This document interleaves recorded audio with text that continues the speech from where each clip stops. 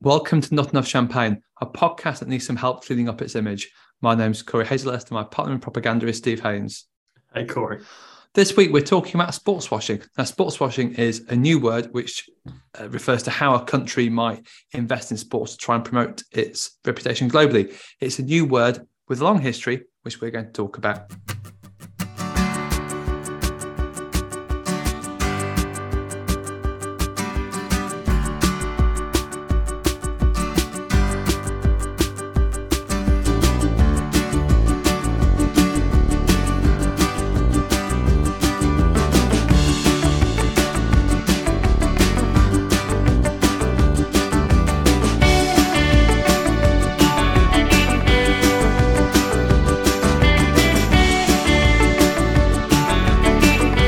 And the reason, Steve, you wanted to talk about sports washing isn't because of the Qatar World Cup, which was a famous global football tournament watched by billions of people.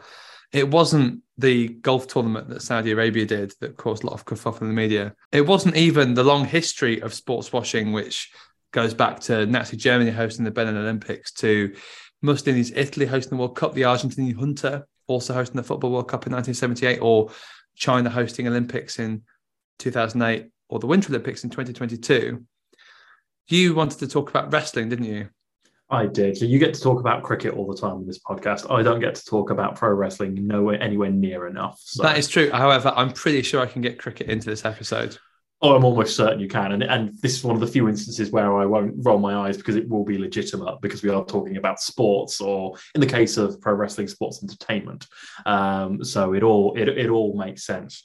But yeah, I mean, essentially, when we were kind of like discussing the idea of doing something about sports washing, I suggested it because WWE, World Wrestling Entertainment, has recently announced that it is going up for sale. If you want to raise the money for Not Enough Champagne to own WWE, the Patreon link is... I don't quite think we can cover the $6 billion market cap needed to buy WWE. Not with that sort of negative talking the podcast down attitude, we can't. But yeah, so WWE is up for sale, seemingly. Within about 48 hours of that announcement happening, rumours went through Twitter that that WWE had been sold incredibly quickly, which obviously was never going to be accurate because you don't complete a $6 billion deal in 48 hours. It was never going to be accurate. But the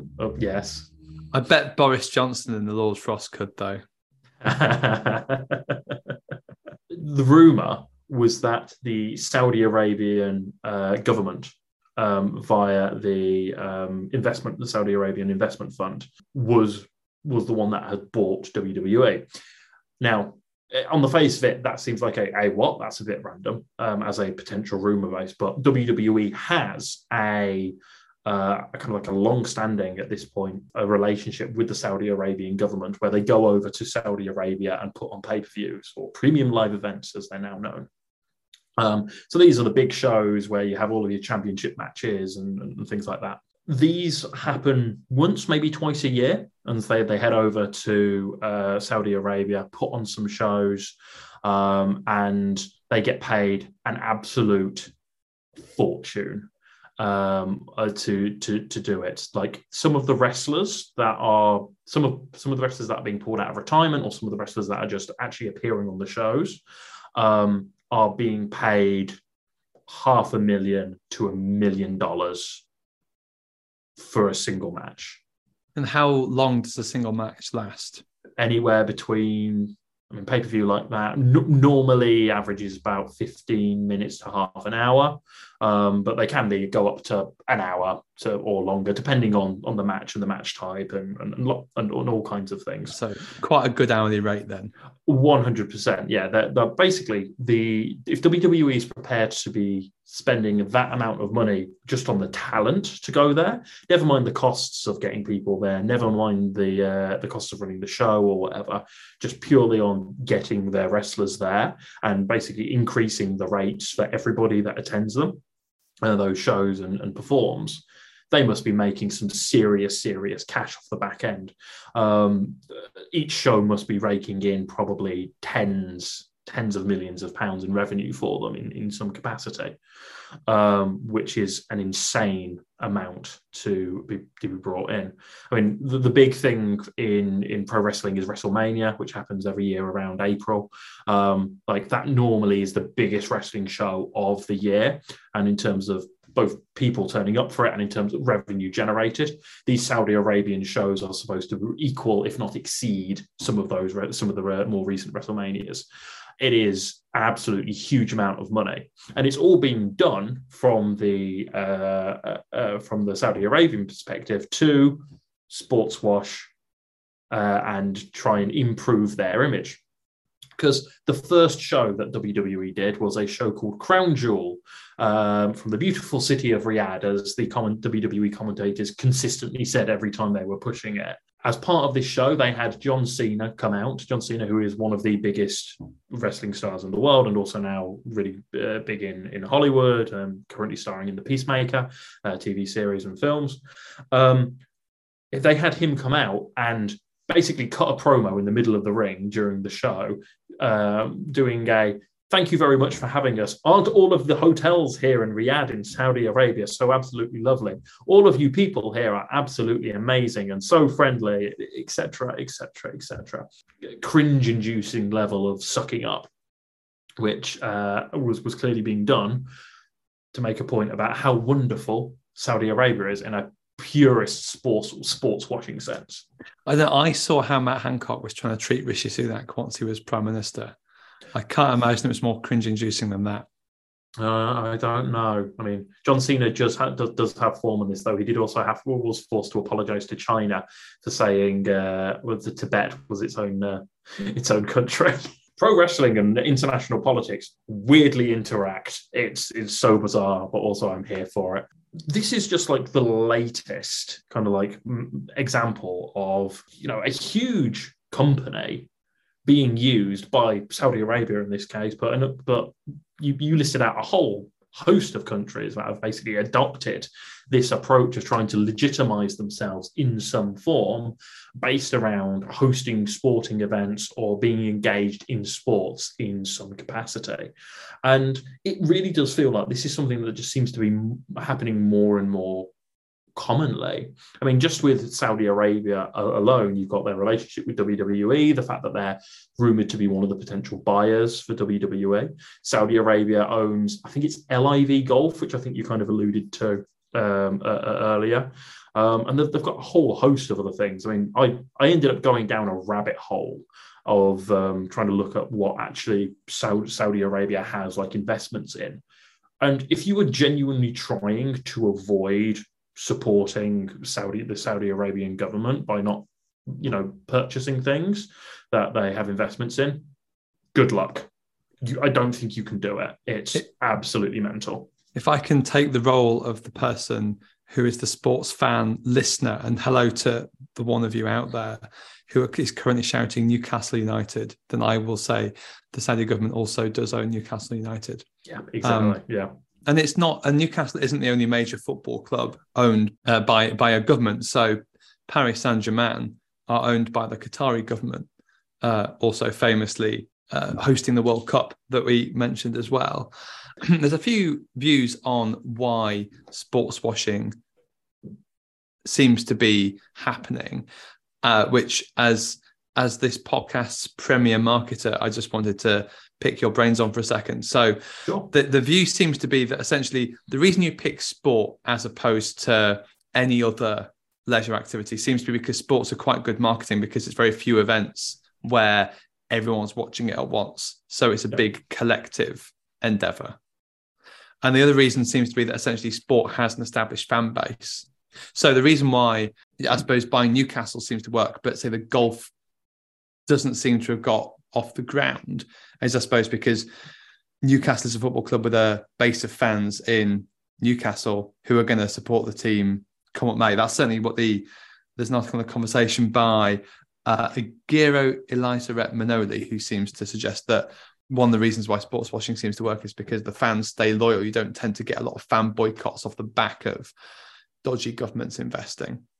Yeah, no, Absolutely, yeah, you're 100% correct with both of those. I mean, just to put this into a bit of kind of wider perspective, that first point you made about kind of it's one of the like sports in particular, one of the few areas where everybody's paying attention to it. Currently, at the moment, in the United States, the only real thing that is generating actual eyeballs on TV, the only thing that people are actually turning on the television to watch properly live is sporting events. It's one of the reasons why WWE is up for sale now compared to any other time, is because this is like the peak of when live sports programming or live event programming has got its most potential value, because in the US as in the UK as well, fewer and fewer people are paying for cable television or things like Sky and things like that. They're cutting off that. They're not necessarily watching live TV. They're watching streaming services. They're watching catch up things like on iPlayer or More4 and things like that. Which means you need to pay big money to get the things that people are going to engage with, like, and watch live. And that is, as you say, like sports. One of the other reasons they're sort of positing this sports washing is because essentially it changes the conversation. So say with a golf tournament, the Live Golf tournament, you end up talking about golf and the whys and wherefores of players playing golf and the coverage and the boycotts of it, rather than Saudi Arabia's atrocious human rights record. Absolutely, 100%. I mean, a massive example of this, WWE hosted one of their shows, Crown Jewel, not that long after the Jamal Khashoggi murder. And like there was all kinds of calls for WWE not to run the show. Contractually, they're kind of forced to do it, but they probably could have found a way out of it if they'd wanted to. And suddenly, the conversation was not about Jamal Khashoggi, amongst like wrestling fans, broadly speaking. It was about WWE and whether or not they were right to do it. But the actual issue that had caused the discussion to begin with vanished, and it just became yet another thing for like the internet wrestling community to just yell at WWE about. So even with very hot button issues and topics that are like literally international headline news, it can be very effective, even without doing something highly specific. You're just riding the wave of having already signed a contract. I think what the Live Golf also shows is it's the evolution of sports washing from other concepts like greenwashing.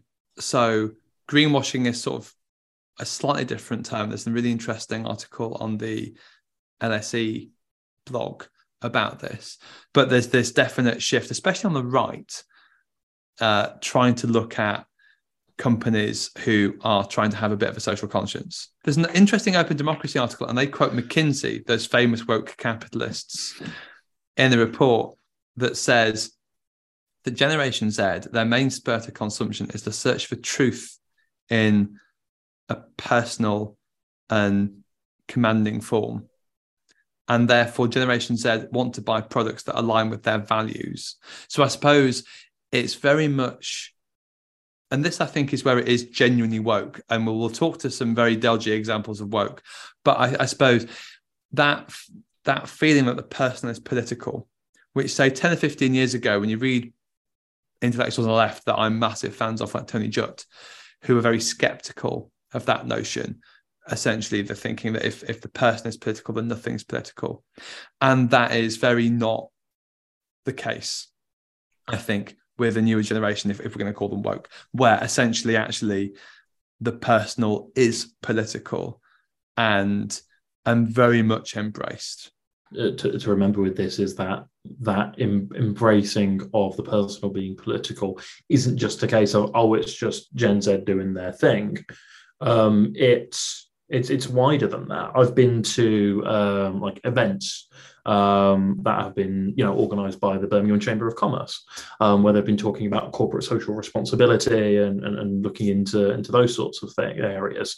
And like when they're quoting facts, figures, and reports, which are basically saying that everybody whether it's due to a legal requirement or just a general kind of like movement in terms of how people are buying products and services of all sorts, is looking for more sustainability in what they do. There's more of awareness around obviously things like environmental impacts and other things like that. So you have a situation where, Gen Z are like almost like the peak of that, in that they are obviously like the latest generation, the youngest generation. They're going to be the ones that shape the market over the next God knows how many decades, in the exact same way that millennials have shaped the market and killed off the diamond industry and paper towels and everything else we've been blamed for.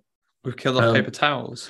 Yeah, apparently. Apparently we buy less paper towels than any other generation. I probably have never bought a paper towel. Who knows? It's bizarre. But yeah, like there was at least a few years ago a trend of articles whenever something was struggling, trying to link it into what are millennials doing to this? Are they buying this? And 9 times out of the 10 we weren't, because we can't afford to buy like diamonds particularly regularly or whatever. I'm too busy buying smashed avocados to possibly buy diamonds. Absolutely, yeah. We've got to make our avocado toast every day. But yeah, so Gen Z are going to become the new millennials in that sense, and they're going to become the absolute brunt of kind of like reactionary economic nonsense. But equally, unlike millennials, where most of the millennial stuff is just like, we can't afford it, it's just not actually worked, we can't do this. Theirs is actually going to be much more, as you say, aligned to their values, and it's going to be about them not doing it because they don't want to. And it's going to be an active choice on their part from the looks of it, which has a much bigger, potentially drastic effect in terms of shaping the market, in terms of how businesses respond to it. Because if they don't respond to it, well, then you're going to lose business and potentially go out of business. If you do, well, congratulations, you're a minimum greenwashing or whatever yourself, or it's got to be a better word for a more wider washing approach, but values washing. Yeah, let's use that. I don't know. I think that's a bit too simplistic a dichotomy, actually. Yeah, no, it probably is, but yeah, businesses either need to actually take it seriously, in which case, good, that's the market in action. In which case, we through the market economy, we can actually make some small improvements to the world. Who freaking Ray? But again, that is in itself a contested statement, isn't it? And that's absolutely, but part of the point. This becomes the alternative, is that they don't take it seriously at all, and it's just a thin veneer, a wash of whatever it is they're trying to make themselves appear like. But ultimately, I suspect that won't function very well for them, because in a day and age where data is so freely available, it will become very well known which ones are actually taking it seriously and which ones aren't, and that will then influence those purchasing decisions over the medium term. Because the issue is not necessarily that Gen Z don't buy things immediately. It's more the fact that as they progress their careers and get into jobs and things, they then bring those values into the workplace and then apply those values to their purchasing decisions across everything. I don't think it's about data. I think it's more about vibes. So the stuff you talked about at the Birmingham Chamber of Commerce, I think, goes to the heart of the question, which is, what is the point of a business? So is the point of a business, as Milton Friedman suggested, only to make a profit for its shareholders, or does it have a wider social good and a wider social responsibility? And obviously, we are both sort of nominally on the left, and so we'd naturally go with the business do have a social responsibility. Even you, Steve, as a raging orange booker capitalist, not these days, but yeah, would sort of agree with some of that. Obscure Birmingham reference, the local Morrison's, a 15-minute walk from my house in South Birmingham, has a community champion, and they will work with local charities and voluntary organisations on all sorts of projects. So Mondelez took over Cadbury's, and obviously Cadbury's, with a Quaker background, massive social responsibility. And so Mondelez have a community champion working on community projects too. So it is something that businesses I think are aware of, at least in the sort of local. I was struck by the example of Hellmann's. So I'm going to do this in the reverse order to how I plan to talk about them. But you've gone straight for the naked capitalism already, typically. So the chief executive of Hellmann's Mayonnaise said that Hellmann's Mayonnaise needed a purpose, and its purpose was going to be to fight against food waste. And there's a picture of him on Twitter signing a thing in a big purple, to show that. And one investor said that they clearly lost the plot. Very words. Essentially because in their view, they were obsessed with publicity displaying sustainability credentials at the expense of focusing on the fundamentals of the business. And from his point of view, the fundamentals of Hellmann's Mayonnaise was Hellmann's Mayonnaise. Right. On salads or sandwiches or slathered over kebabs. I don't know. But I think there's a difference between, say, I mean, that feels very, very surface level. So something that I think strikes me with a lot of businesses trying to, as you say, tap into that Generation Z, we want businesses that align with their values, it's the authenticity that's really, really important. Because I feel like this is why it's about vibes. People can smell those sort of bull droppings from miles away. Quite a good, I think, example of that. I don't expect you to remember it. There was a Pepsi advert in 2017 that had Kendall Jenner in it. And this is at the height of the Black Lives Matter protests. I vaguely remember this, I think. Taking place. Right, so there is a Black Lives Matter protest and there's a line of policemen to take on the protesters. And Kendall Jenner manages to soothe the tensions between the protesters and the police by giving the police some Pepsi. And this advert was quickly pulled because everyone laughed. They either laughed, they made memes mocking it. Martin Luther King's daughter said, if only daddy had understood the power of Pepsi. It was mocked mercilessly. And this, the thing, is why it's the authenticity thing. It's you can't just have very, very slick. And it was a very slick, very well-made advert. But I suppose it's having been rewatching Mad Men, where essentially it's you're trying. So advertising, I suppose, in the 60s, is you're trying to differentiate between, here I go trying to mansplain marketing to you, but I suppose it's you've got lots of similar products, and so you try and differentiate them using vibes. Hence, you don't, car adverts don't even really tell you anything about the car anymore. They just have a car and a cliff and maybe an attractive person driving it, and it'll say something like sustainability or anti-disestablishmentarianism, and that'll be the car advert. But that doesn't really work when you're trying to appropriate movements like Black Lives Matter. It's crass at best. Yeah, downright offensive at worst, depending on how they go about it. Like the vibes, for lack of a better term, definitely is going to be a major part of how the market gets judged in the future, which is not a sentence I thought I'd ever say, but here we are. But I think, like, just to go back to what I was talking about, like, those vibes get passed digitally, and it is all about kind of like how many TikToks get produced, and like the information shared about a dodgy like campaign and things. So that's what I'm talking about in terms of data and information transfer, rather than they've released 36 million kilos of CO2 gas or whatever. So that will obviously form part of that debate and online just naturally anyway. But yeah, it perhaps data or wasn't the best way to put it, but it's like the capacity. Well, like the internet is now the public sphere. Like that is where debate happens. It happens in the form of 1 minute 30 videos on TikTok and YouTube Shorts, and maybe half-hour videos on YouTube proper and Twitter threads. But it happens in a way that's entirely new. Even for us in our generation, we don't use the internet in the same way as Gen Z does, and that's a massive shift, and it's going to have a massive impact on the market.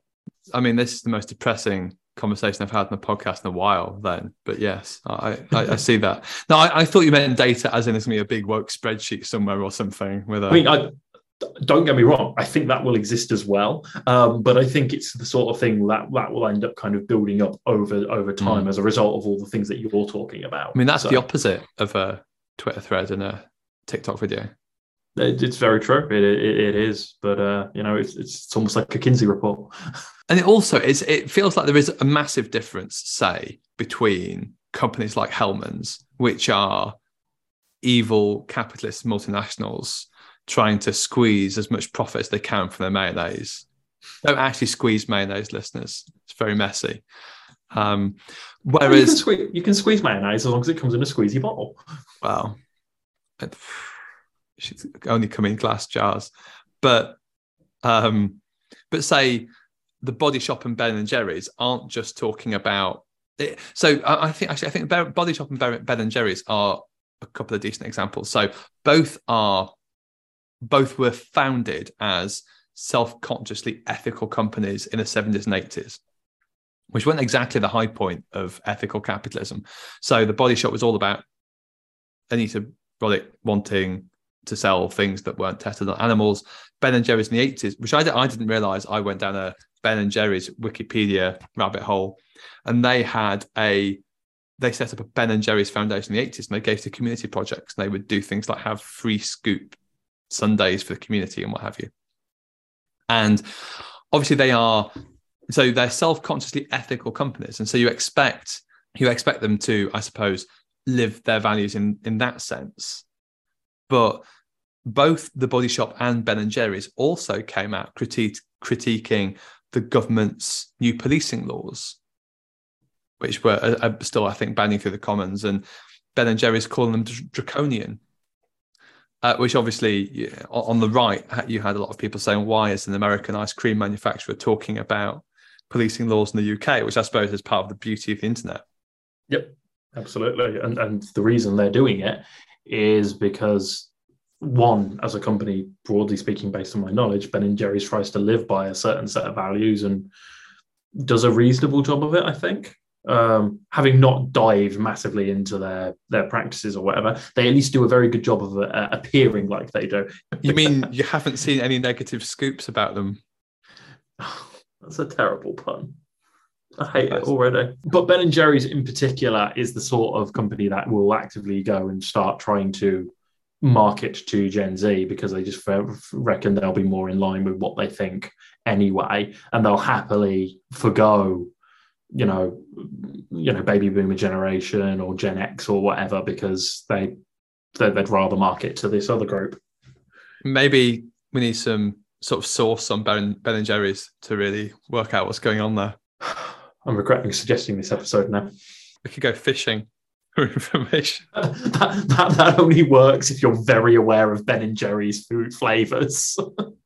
Who wouldn't be? Come on, if I've heard of it. That I don't have a segue. I'm sorry. Nike had an advert with Colin Kaepernick, and he's the chap who took the knee and made everyone very unhappy, especially Donald Trump. And actually, so you had Steve insisted we call this episode "Go Woke, Go Broke," and there were boycotts of Nike by some of those anti-woke people they have now. Mm-hmm. However, online sales went up because like the percentage of people that actually care about like the wokeness, quote unquote, as a brand are normally the sorts of people that will respond well to it being woke rather than the opposite. So whilst there might be a lot of right-wingers who complain about things and think that they can force a company to go broke if they do indeed go woke and start, making statements and things that aren't related to their products, etc., or whatever.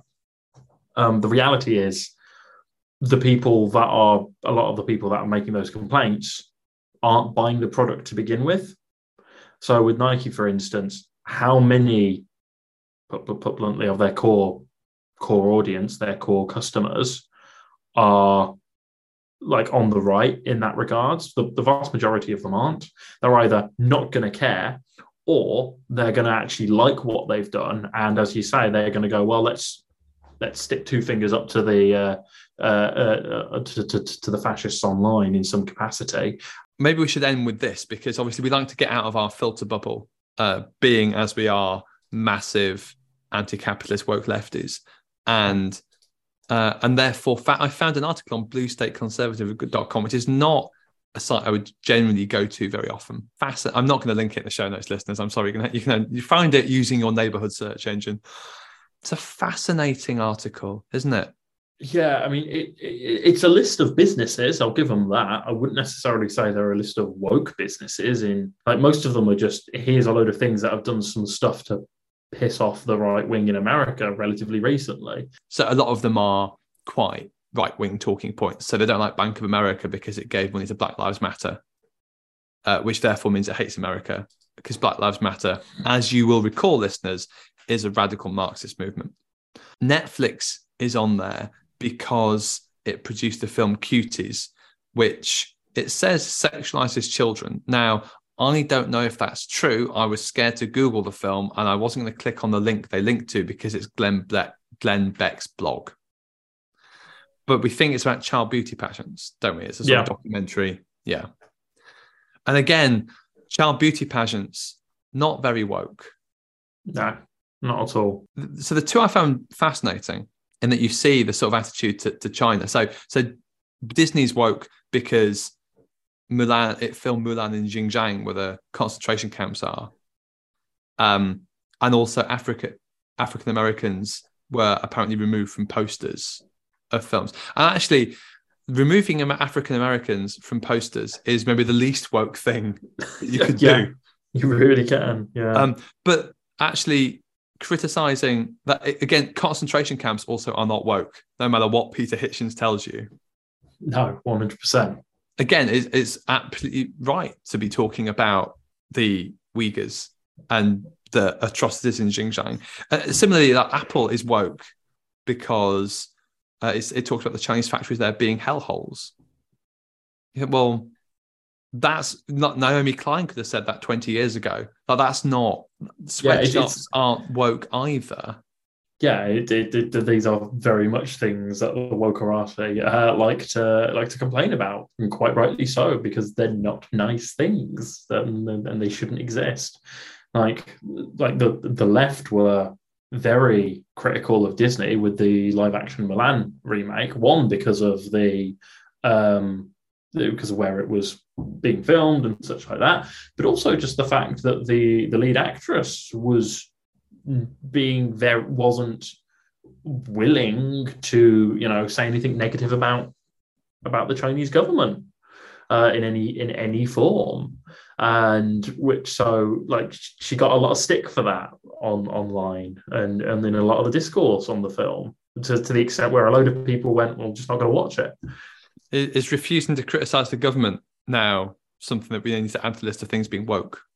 Apparently, because there is a, as I said, with a sort of political discussion, there is a conversation to be had about what is or is not woke. But I found it a really fascinating article. I'm afraid you're going to have to find it yourself, listeners. But just that I don't like these companies anymore, and this equation of woke with anti-American and pro-American being anti-China now. It's a really interesting insight into the American right at the moment. Yeah, it really is. And interestingly, just because of the way that we have like a conveyor belt of American politics into British politics, which cuts on both sides, both the left wing and the right wing, just because we consume so much of American news, media, and all the bits and pieces. Like, this stuff's kind of coming over here as well. Like, maybe not to the same extent, but it is there. You can see it in actions that the government under Johnson at least was trying to do with the privatization of Channel 4 and things like that, which was largely just a reaction to the fact that Channel 4 was very critical of the government because the government was crap, and has no real requirement in the same way that the BBC does to be quite as balanced, quote unquote. Like, so I'm imagining we'll see more and more in this as time goes on in the UK. at least from the right. But I think they'll do it, but it won't.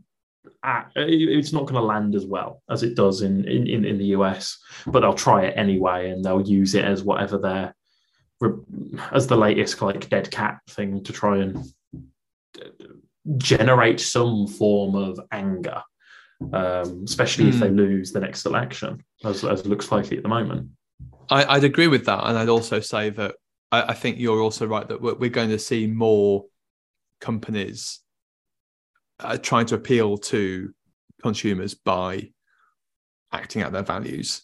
Yeah, some absolutely. will do it clumsily, some will not. But even I think from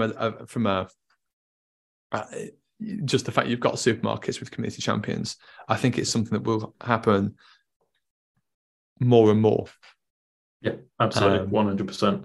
And it's the interaction of the memes with the adverts, which I think is the most interesting. Yeah, so to bring this kind of background to the professional wrestling thing again, a few years ago, Stephanie McMahon, who's Vince McMahon's daughter, one of the, until recently, head honchos in WWE, she got a lot of stick from wrestling fans for tweeting or retweeting, as it actually was, somebody online on Twitter, which she says that, I can't remember the exact wording, but the summary is basically the best marketing you can do is charity.